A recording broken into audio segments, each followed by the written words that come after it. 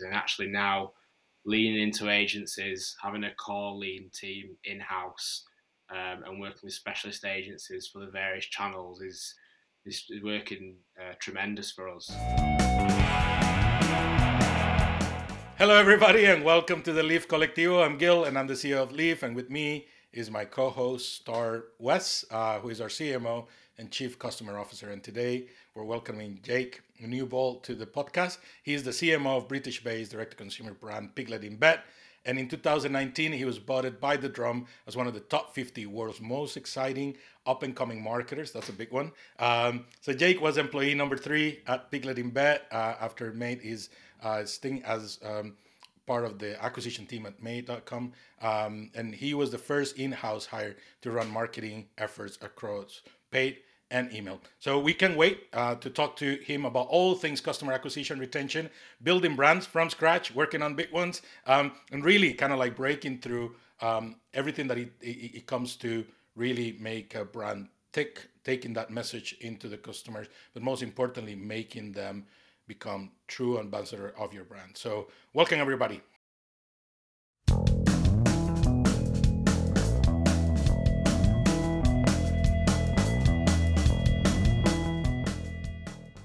So Jake, before we kind of dive in, do you want to tell us a little bit about yourself, your background? So we were, you're a northern, just like us. I mean, I'm from Costa Rica, based here in the Northeast, but proud Yordi in itself. So yeah, tell us a little bit about kind of like how do you end up in this space? Yeah, sure. So I started off predominantly pulling the levers in both paid social and organic social back in 2014. So obviously Facebook changed considerably since then. And I kind of always had a broader interest in the wider e-com landscape, like how different channels affect a site's traffic, what contributions are being made. I've worked both agency and in-house, and I've kind of over the past few years definitely fell in love more with in-house. I feel like you can always get into the weeds a little bit more than you can agency typically. So yeah, that's kind of been my background, and basically just trying to seek any opportunity to drive growth and understand where it comes from, really. And it's interesting. We started kind of like around the same time, like 2014, and definitely things have changed a lot. Like we were able to experiment a lot. At some points, we had thousands of ads running in parallel. We had coins, something that we come up with called the £1 test, and we will put £1, on all these different ads, and then just like letting the algorithms and we will kind of like write Python scripts that will like shift the levelers on that stuff. How was it for you, like starting back then? Like, what was your motivator in many ways? Yeah, it was completely the same for us. I remember having these sort of complex setups in Ads Manager where you'd have several, it seems like hundreds of different campaigns on low budgets. You do really granular targeting.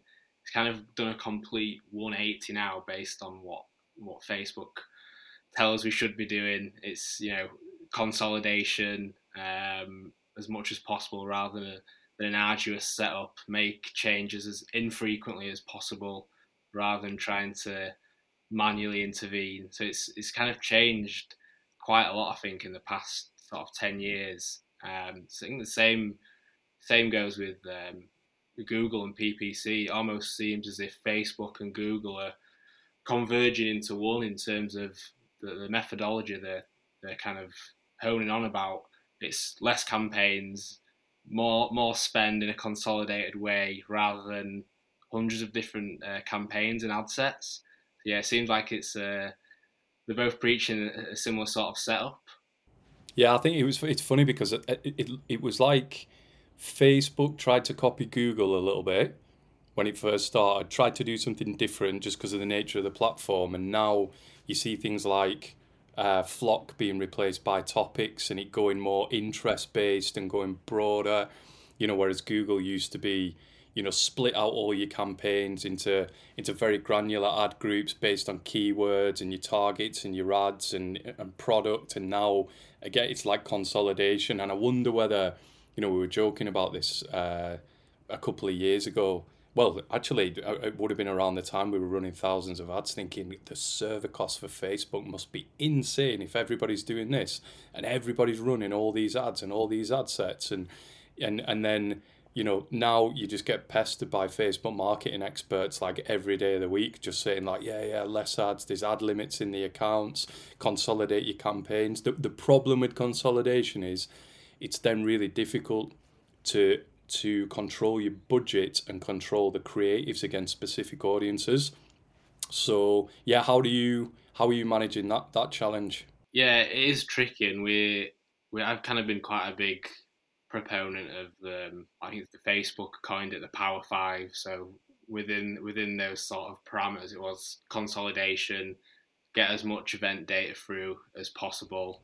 Automatic It seems like placements. obviously with automatic placements, go broad. It kind of goes against everything you think as a market. Like you kind of know who your target audience might be, but let's not do these really granular interest-based audiences in certain locations. We kind of do the complete opposite of that now, and let Facebook decide. And to be fair, it's done us a world of good. Actually, going much more broad, and letting the machine learning take over really. And I think obviously I think at the iOS 14.5's created this uh, measurement issue where we simply just can't see as many events flowing through Facebook anymore. And I think that's potentially child's play compared to what's going to come with Google's depreciation of third-party cookies. I'm trying to almost get ahead and think, well, we're going to have to embrace measuring performance based on the top line rather than controlling as many levers or assigning as many metrics in platform, because it's simply just it's quite noisy, to be frank. So yeah, and quite dubious as well. I think at times you got to take it with a pinch of salt. Even if you're looking at last click, if you're looking at Facebook 7-day click, they're all having a single source of truth can be tricky for sure. Yeah, and it's funny, right? Because everybody kind of comes looking for that, right? Like that, almost like black and white attribution model that says this happened, and then like, and something that we tell people is, um, even when that last click takes you, and you can attribute it back to a channel, there is a halo effect. Like it's like playing football, right? It's like who scores the goal, right? The last person to touch the ball before it hits the net, or all the players that touch the ball in that given play that made it the goal, because it is important, all this mix. Otherwise, we have had people come to us and say like, "Oh, I just shut down Facebook because all my conversions coming from Google," and then like a week later, I was like, "Oh my God, what did I do?"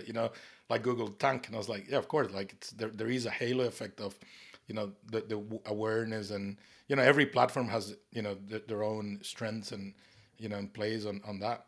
100%. Yeah, I think you've got to try and work out. If you look at it as like what's the main growth engine behind any company, like what growth loop defines or drives most amount of growth. So for Piglet in Bed, um, we started. We are pretty bullish on paid social, both organic and from an acquisition point of view. And we know even just from implementing things like a how did you hear about a survey post purchase, which anyone can do, free app on Shopify, for example.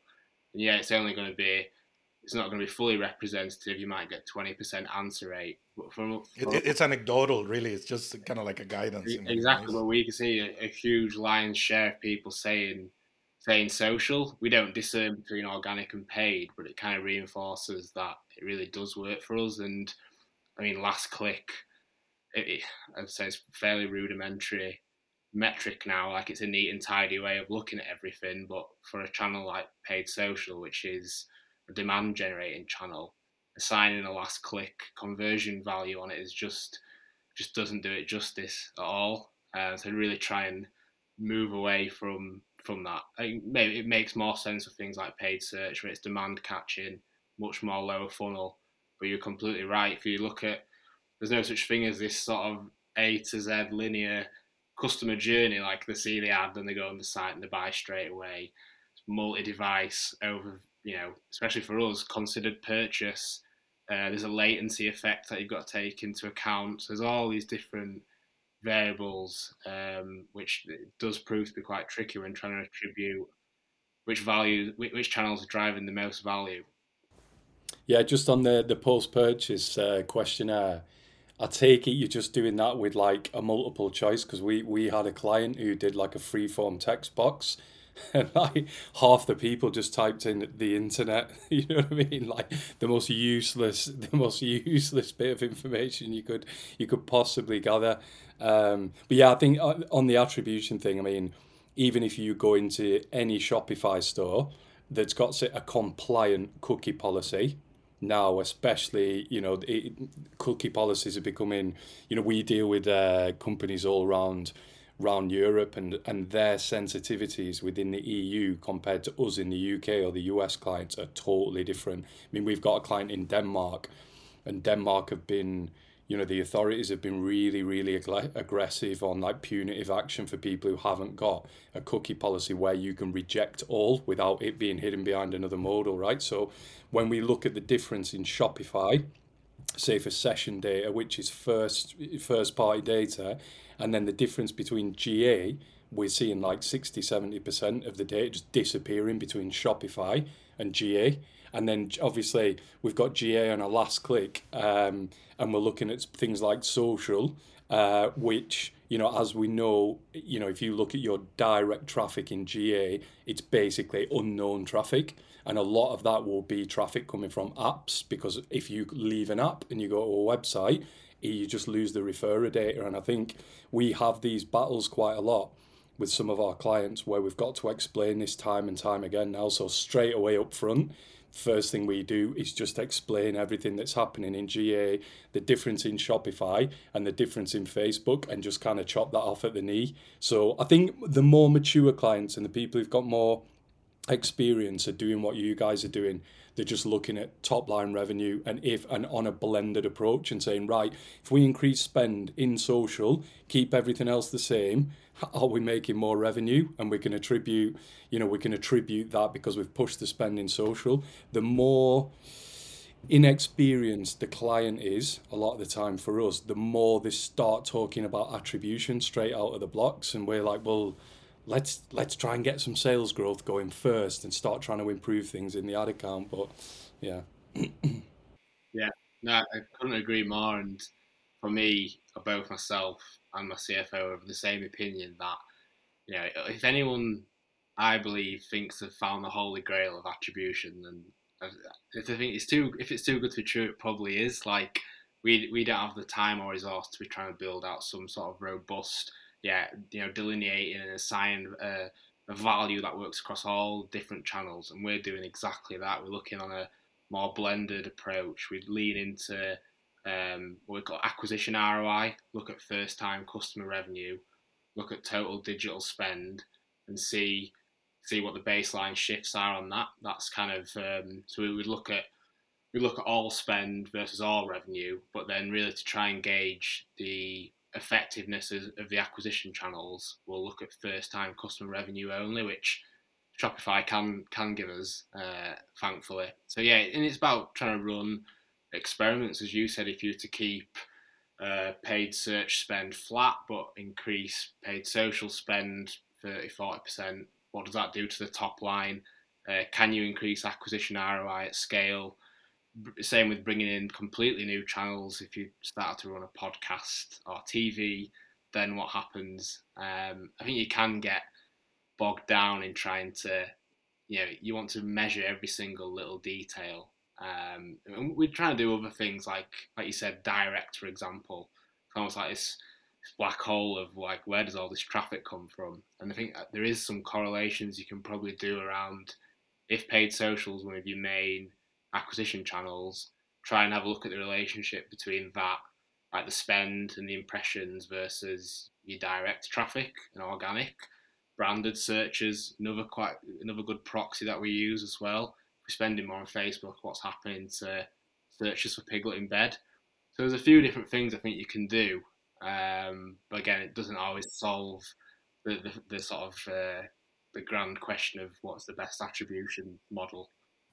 Yeah, and it can really get in itself, like it can be a black hole in many ways, or a rabbit hole, like because it can suck you in. I remember when, completely different, when we were doing Leaf Music, we had three analytics platform built in at one point. And we were lucky that we had access to the analytics team at Twitter, the analytics team at Facebook, and our own analytics partner. And we were looking at this stuff with a very fine comb. And I remember, I think it was somebody at the Fabric team at Twitter who told us, look, just choose one, get rid of the rest, and then just use it as a kind of like arrow, that shows you kind of like the direction of travel, rather than treating it as a very, kind of discrete number of stuff, because you're not going to get it and you're going to get bogged down on that, when in reality you should be looking at just direction of travel and then be making decisions on that and seeing the experiments and what that, kind of like does to your, to those main KPIs, really. Yeah, I think we're trying to, it's about measuring the whole and nothing but the whole. And I think we sometimes do get caught up in, because it's digital, because it's got metrics assigned to it, trying to, attribute every single little thing that you do. I think you can end up potentially wasting time on doing that, rather than just, more of a holistic view on everything. Obviously, you need to know to a certain extent what levers to pull and what you might want to increase or decrease. But try and take a bit more of a zoomed out approach. It can look quite volatile sometimes, but then naturally, often sometimes we get bogged down, but we zoom out and we look year on year. It's like, wow, the growth is tremendous. Like, we had a bad month, but it's okay. We're still on an upwards trajectory.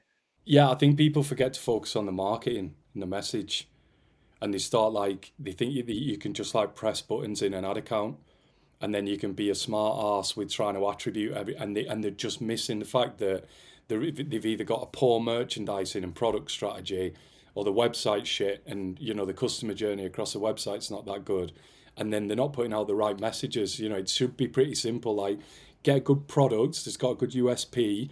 You've got a clear differentiator in the market, and then lead with your best performing, in inverted commas, lead with your best performing products on a broad, what do you really want to introduce new customers to the first time they see your brand? Focus on that. Do you want to go with a softly approach and try and add value? Like, I don't know, if you're a brand that sells sauces or something like that, lead with recipes and introduce people to your brand through that, and then follow it with products and, add value right through the customer journey? Or is it, you're a digital night vision brand or something like that, and you're just really leading with like lifestyle and like product straight away, and this like aspirational kind of purchase? Like, think about what you want to lead with when nobody's seen your brand before, and I think people forget to focus on that. And then how do you treat them as you go down the funnel in a really broad sense, in terms of like top, middle, and bottom, and those categories? People get caught up too much with I think structures and like pressing buttons in ad accounts and attribution, and what we find most of the clients have totally neglected, even though they're focused on attribution and the data, is the signal. So when we go in, 100% of our clients' pixels, tags, analytics are broken in some way. That we've never found one yet where it's like, yeah, everything's perfect, because if it worked a second ago, it doesn't mean it's going to work 5 seconds later. This stuff breaks and there's problems with it all the time. And I think, we go in and we look to set up a really, really robust like signal processing kind of engine, taking things out of Shopify, because Shopify's like, it's all right if you've got a vanilla out of the box website, but as soon as you start to customize it and put different apps on, it's just going to break the tracking more often than not. So actually, building a data layer and having everything sitting outside and protected in a container, and server side tracking and things like that becomes so much more important to what we do. It's probably our USP as an agency, focusing so heavily on that, as well as building our own technology. But yeah, how do you guys look after the signal side of things, and what's your methodology and your setup there? Yeah, so I couldn't agree more. I think it does seem to be a downfall actually of a lot of either media buyers in house or agencies is, setting the foundations before you start scaling up. So yeah, we implemented conversions API pretty quickly, and we were also server side tracking. I mean that's paramount before you start getting serious. I do think it's great to you as an agency kind of placing a focus on that, because it does seem like a lot of people, it's like the last thing they look at, but really you should make sure that shit's figured out first before you start scaling up spend. They leave it to web developers. Yeah, yeah, and a lot of the time they also, it's kind of a They don't know, like somebody yesterday was mentioning on a call, is like, I have never heard about this, my developers have never said anything about this, they just say it works. And I was like, and we had to show them, like, it's like, this is not a developer thing, like, this requires, like, specialists, like, looking into this stuff and actually looking at, to work, like, properly. But yeah, like you said, I mean, we, more often than not, a lot of the people come to us like, they just haven't set it up properly, or had not even placed, even if they knew about it, they didn't place the right importance into why it's important to, yeah. for that. No, definitely couldn't agree more. And I think back to what you were saying earlier, Wes, on we're starting to think more and more about messaging angles, what you put in front of people at what point in the funnel. I mean, this is classic marketing comms, which we always should be doing, but I feel like creative now, especially in Facebook, is paramount. We're kind of having to look at how can we combat rising CPMs. So we've got to think click through rate. We've got control of that. And I do genuinely think a lot of people don't put enough investment into the creative. Have a look at like how much do you spend on creative as a proportion to your ad spend. Like I don't know what that golden percentage is, but if it looks a bit off kilter, you might want to have a few more discussions about how you can affect it, because it's inevitable that CPMS are going to rise. Obviously, 2020 we had a bit of a golden era where demand was high, but CPM still plummeted to the floor, which was great. So efficiency was, I don't think we'll see anything like that again. But now things are starting to normalise again. How are you gonna combat rising CPMs? That's sort of a Facebook media buyer's biggest problem, I think. Yeah, and that was something that you said before that, I kind of wanted to come back on, and is the, that balance or symbiotic dance in between brand spend, top of funnel, and then the conversion driven part. Because like a lot of people like treat them as separate stuff, like almost like you do this, I do that, like none of this should impact this. Goes back to the whole signal and stuff, and understanding how does the different mechanics works. But yeah, how's it been, the experience for you guys? Yeah, I think it's a classic like dichotomy of like brand versus performance, and you have this well, not always, but maybe sometimes division in companies between like different goals. Totally shouldn't be, and at Piglet we, you know, brand is performance, performance is brand. Like they need to work in harmony with one another. Like it's all to try and achieve commercial growth, but maybe in slightly different ways. But I think we've done a really good job of like, especially from a creative standpoint, like the feedback loop, things that get posted on organic can cross pollinate into paid social, maybe with some like iteration. So yeah, they all should work sort of in cohesion rather than like you're the organic brand guys and you do this and then the paid guys do that, and yeah, I've seen it where there's quite a big disconnect, but actually each other can probably be of quite some value to each team. So it's trying to bridge the gap, can be difficult, but I think it's essential. Yeah, we do a lot of, when we land with a new client, I think they're probably surprised at how much we focus on like dovetailing organic. And, we just want to speak to the organic team, but what are you doing? Because middle of funnel audiences, especially on paid social, those on platform audiences they're going to become even more important or just as important as your web visitor audiences, because we're getting less signal back from the website because of the death of third party cookies and all the problems with Pixel and iOS. Whereas the on platform audiences, we're getting more data, it's more granular, and turning that and actually nurturing that on platform audience, and then kind of trying to turn them into more of a high intent audience. It's not just somebody who's liked one of your posts a year ago. It's somebody who's actively engaged with your brand, and that does take, you know, I'm under no illusions that does take a lot of work from the brand itself, like having a team that can focus on community management. And we're really pushing all our clients to focus, like, the best thing you can do to help us is nurture those audiences on organic. We're not asking for all the content in the world, but be there, be present, be answering comments, and let's turn this, putting stuff out there that we can drive engagement on, that's meaningful, and it's not just all products. You're adding value to your community. So if you're like Go Compare, be a Bible, be the place that people go to when they've got a question about insurance. If you're, some kind of, I don't know, oyster sauce brand or something like that, and you're about authenticity, and you're about, I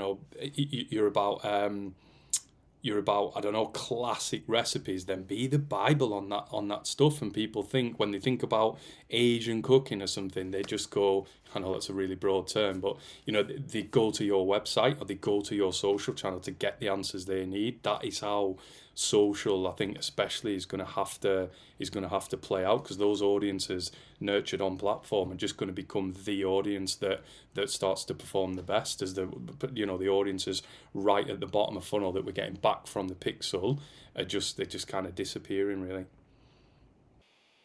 Yeah, I agree, and I think trying to carve out or be that authority on whatever your category is. For us, we're trying to become almost like synonymous with this being this like home of natural comfort. So yeah, we started out in linen bedding, branched into pajamas. It's almost thinking, if we start branching into the bathroom or the kitchen, like what are all the different products that will suit this kind of lifestyle. But yeah, on the content marketing piece, if we can become an authority on, well, like, why is linen good? Like, why would I get that over cotton? That's usually a question that arrives. But also, it's a good ranking signal to Google, because more people start searching Piglet plus linen, then become an authority on linen. We can rank non-brand for linen bedding, and then happy days. So it's really trying to hone in on what content can you create around the product categories that you're selling.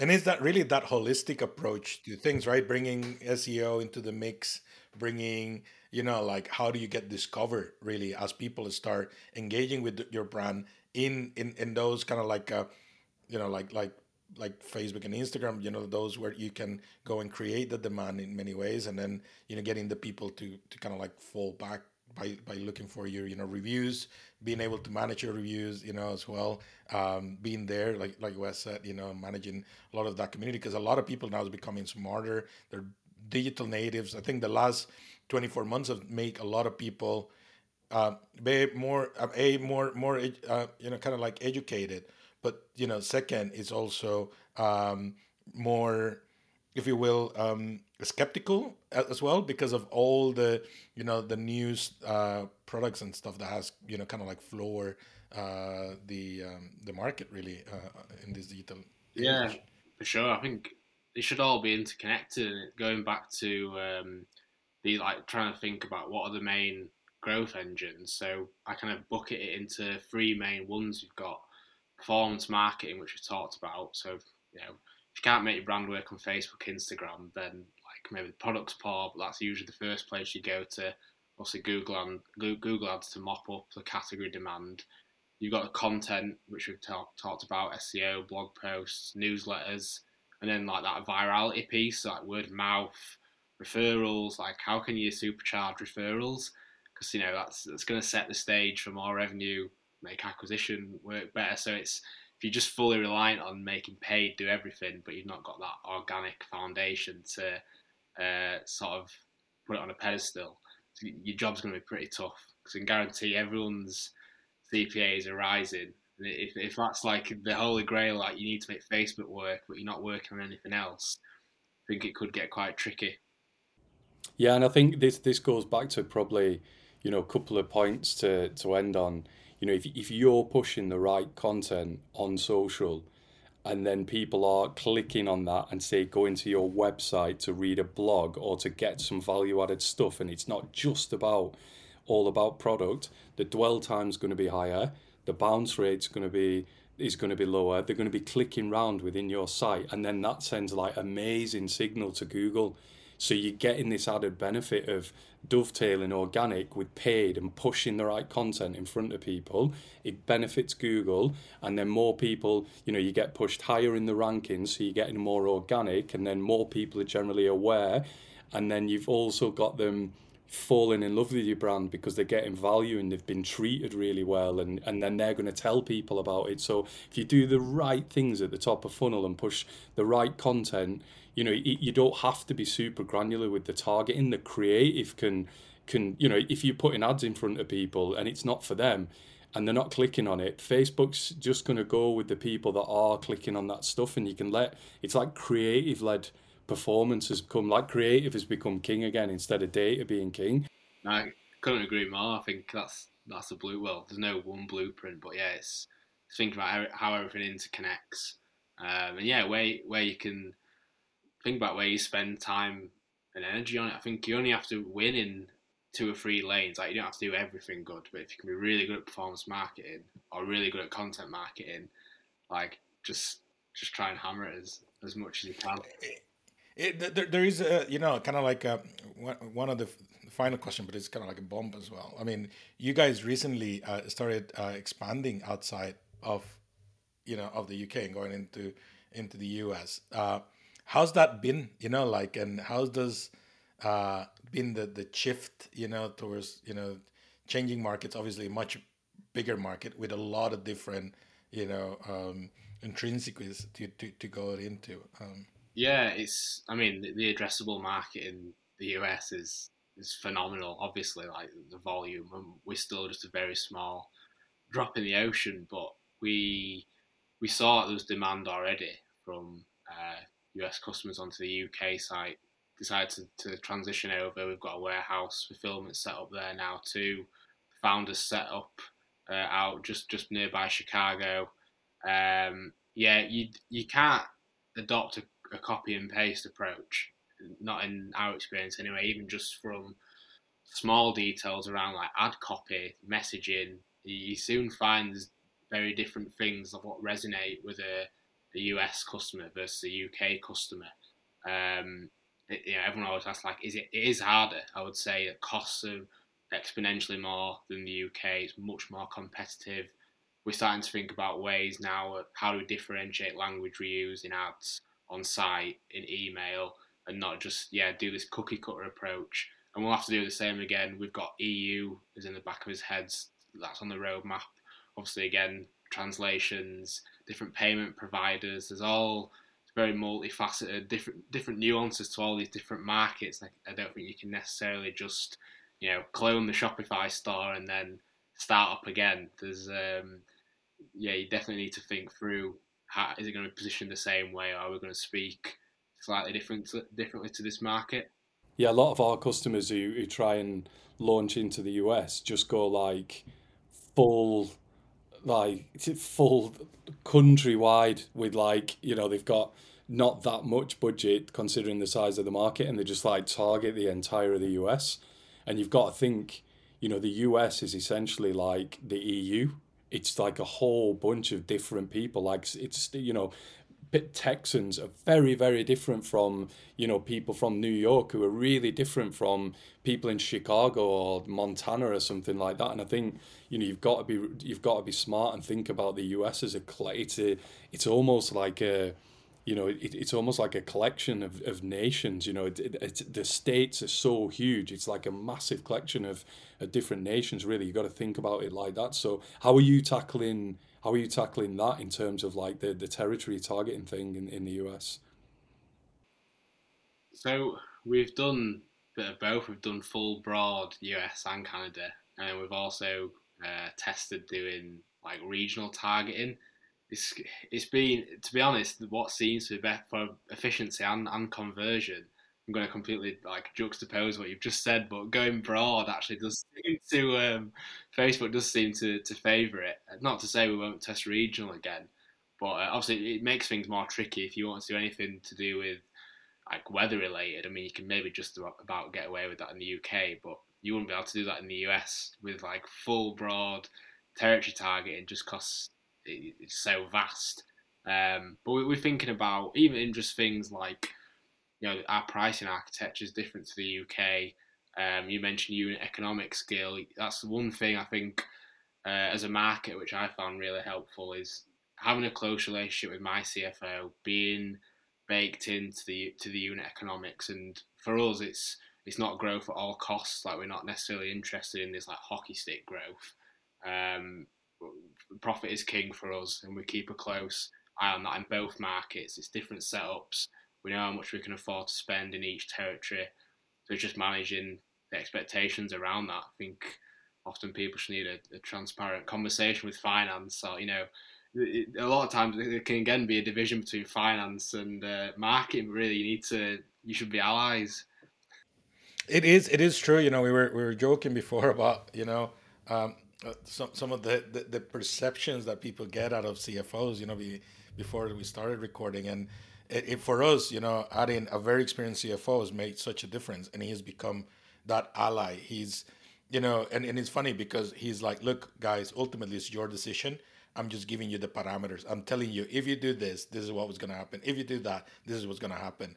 And so, he's pretty much has become a tool. Sorry, Coleman. But really, it's just because, like he's being allowing us, like that really, like clarity in terms of actions. And yeah, definitely, puts a lot of constraints, but they're constraints just because they're informed, now decisions, whereas before, like in our own span, how we were growing the company, or just because of sometimes where you're scaling fast, you need people, and you need to bring people like yesterday, right, in order to support the growth. But also looking at the unit economics, looking at and having that very close relationship with finance, understanding your numbers. We collaborate with a lot of our customers, helping them even understand a P&L, and saying these are the numbers that you should care about. Obviously you should care about everything, but these are like the main stuff that actually are the levers that will make or break your business.